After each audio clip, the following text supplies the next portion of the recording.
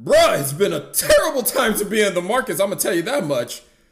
My goodness, if we look at what the market has done year to date, or actually, let's just look last week. Let's go through some stuff that happened last week when we look at the S&P 500. So over the last week, we had some news come out that the Fed was going to actually raise interest rates. But when that news dropped on Wednesday, stocks actually took off. Stocks actually did better than everybody expected. It was like, what? Yes, they're going to raise interest rates. But then the very next day, everybody realized, oh, this is not the best of things. And the stock market dropped. If we look year to date, the S&P 500 is down 14%. We're fully in correction territory. Correction just means we lost a bunch of money very quickly, as Peter Lynch likes to say. It's when the market is down 10% or more. If we look at the NASDAQ, that one is even seeing a whole lot more pain. It is down 23%. And even more interesting when we look at the NASDAQ is the fact that more than 40%, actually about 40% of the companies in the NASDAQ, which is a very tech-heavy portfolio or tech-heavy index, about 40% of the companies in the NASDAQ are down more than 50%. Think about that. That is crazy. Like 40% of the companies in the NASDAQ are down more than 50%. So if you're heavily invested in tech like I am, right now you're feeling all the pain, like all the pain in the world. It hurts. It hurts right now. If you open your portfolio for any reason, it's going to hurt a whole lot. But then the question is like, what do we do with that pain? Or what do we do in these situations where the market is crashing, where the market is literally, crashing and we are in a bear market? I think we're in a bear market. I don't think this is going to end anytime soon. Unless inflation numbers come out this week and they look a lot better than anybody was expecting, which I expect them to be a lot better than most people are expecting it to be. But regardless of all that, I still think like overall, there's such negative sentiment all over the place. We got a war going on in Ukraine. We have this inflation thing I just mentioned. Interest rates are finally going back up. It's just a lot of stuff going on all at the same time. We have midterm elections this year here in the United States. And then you combine that with the Roe v. Wade situation that just happened. There's a lot going on. So there's a lot of fear right now. There's the fear that we were possibly going to a recession as the Fed raises interest rates. So everybody's freaking out about that as well. Consumer sentiment is basically bottom of the barrel. Even though the labor market is doing really well right now, everybody's still freaking out. And I can't blame them. I can't blame them because when you look around, it's like there is something to be afraid of. But it reminds me of another quote. I don't know who said it. I think it was Peter Lynch who said, every time you look in the market, there will be something to be afraid of. There will be a reason for you not to invest. So my solution in these situations is actually, rather than not investing, is actually for me to be buying more. It's actually for me to find ways to make more money so I can buy more stocks. That's what I've been doing. I've been trying to work a little bit more extra on my soccer gig so I can get some more money so I can invest some more money. Because I believe that over the long run, things usually will work out. That over the long run, things tend to work themselves out. In the short term, everything looks turbulent. But in the long run, all of these things just kind of work out. I saw a tweet, and I'll put it up on the video, but I saw this beautiful tweet where it showed an old action movie where this guy was doing something completely insane. He was riding the motorcycle, and they were shooting guns at him, and he rode the motorcycle towards them and then started shooting at them. I was like, yo, you will be dead before he even got close. But in the action movie, he got all the way close. He looked really cool, killed all the dudes, jumped over the car, and he was good. That's what it feels like right now as we invest within this bear market. We're basically riding the motorcycle towards danger rather than running away from danger. We're heading towards the danger. And we're hoping like everything will just magically work out, which over the long run, when you think about the future time, when you look all the way into the future, things just tend to work out for you as long as you have a long-term horizon. And when I say long-term, I mean long-term. I mean, if we look at the S&P 500, and we take the max view, if you go on Google and you just put in the max view, it goes all the way back to about 1982. From 1982 all the way to present day, the market has gone about, 330x, just about. So which means that $10,000 invested at the beginning of in 1982 to today will be about what? 3 mil-ish. Now, of course, there were a lot of bumps in the road. We have 2000 dot-com bubble where the market bottomed. And just as the market was about to recover everything else, it bottomed again because of 2008 financial crisis. And then we went on a tear for the last decade plus. I'm not saying like the next 10 years we can't do the same thing. We may enter a bear market that just continues for the next from the years 20s. Everybody talked about the roaring 20s. It might be more of a kitty cow meow 20s rather than a roaring 20s if we're looking at anything. But the point is, over the long run, outside of that, you can see like generally the market just gradually goes up. Why does the market goes up? Because companies continue to produce more money. I mean, I look at companies like Google, I look at companies like Amazon, I look at companies like Tesla, I look at companies like Microsoft, which is still my baby. You look at all of them, each and every single one of these companies are down. Like if I just pop in here and let's pull up Amazon, let's pop Amazon into this, let's pop Tesla in here, let's pop Microsoft into this as well. Where's Google? Let's add Google into this as well. If you look at all these companies and we say year to date on each and every single one of them, they are all down more than 10%. Amazon is down nearly 35%. Tesla is down almost 28%. Microsoft 18, Microsoft and Apple are just the big dogs that don't go down that much, and Alphabet down 20%. Now, it'd be one thing if these companies were not making more money or growing still, because that would be one thing. I would be like, okay, that makes sense. They should be crashing. But even with unbelievable growth that they experienced in 2021 due to the pandemic, where the comps should be terrible, these companies are still reporting double-digit growth. I mean, Alphabet reported 23% growth. Google reported 23% growth year over year in revenue. Microsoft reported 18% growth year over year. Tesla, I don't know the exact number, but they reported unbelievable growth year over year. Now, the market for Tesla is not saturated, so they still have a lot of headroom. Amazon, the same thing. Apple is just like a money printing machine, man. They just print money, making hundreds of billions of dollars in quarters. Not in years, in quarters. They just print money. They make all kinds of money.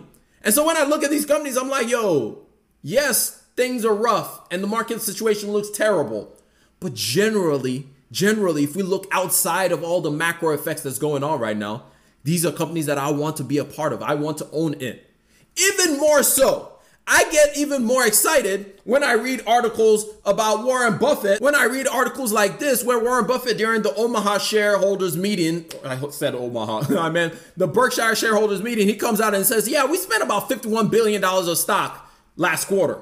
Now, most of the stock he bought is not the same stock that I'm going to buy because he's buying oil companies and those kind of things. I am not buying oil companies. I already have way too exposure with my career in the energy and oil industry, so I don't need any more exposure to that. But he's buying heavily into that. I mean, he even mentioned that he bought more Apple when it dropped a little bit. Then he talked about he bought Activision Blizzard.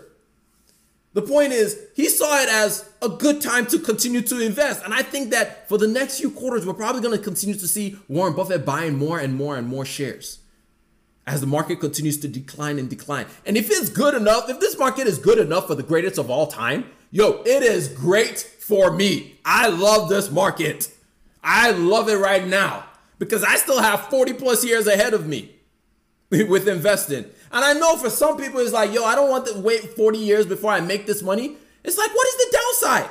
The downside is you have money when you retire, or you don't have money when you retire. Like the downside is the risk to reward is so minimal. Like the risk is so minimal that if I invest today towards that retirement, things work out really well for me. Great, in 40 years, wonderful. And I just have to keep working my job while at the same time trying to do other things to maybe speed that process up in the daytime. Somebody told me like, yo, I don't want to wait 40 years. I can build a business and the business can grow in the next 10 years. And I was like, cool, why not play both sides? Why not do both? If your business pops off, wonderful. But at the same time, you can play down risk yourself, mitigate your risk with the business by investing as well. This is something that most people don't really understand when it comes to building businesses. It's not just about you jumping off and taking that massive risk. It's about understanding the risk to reward. Most business entrepreneurship people are not risk takers. They take everything into perspective and they weigh the risk to reward ratios. They actually think through all of these things. We just think like, yo, Jeff Bezos, Bill Gates, Elon Musk, all these people, they're wonderful risk takers. Now, Elon Musk is a little bit different from the rest of these guys. He's very weird. He's very much more in line with the Nikola Teslas of this world and with the Thomas Edisons than he is with other entrepreneurship people that have succeeded. So we're going to put Elon Musk in his own category. But the rest of these guys, they understood the risk. Look, Jeff Bezos was a Wall Street dude. This dude was making money. It wasn't like he just was like, yo, I'm just going to quit and start doing this thing out of my garage. Nah, that's what he did. But the point is, he didn't just jump into it. The dude had balance. He had people he could pull money from.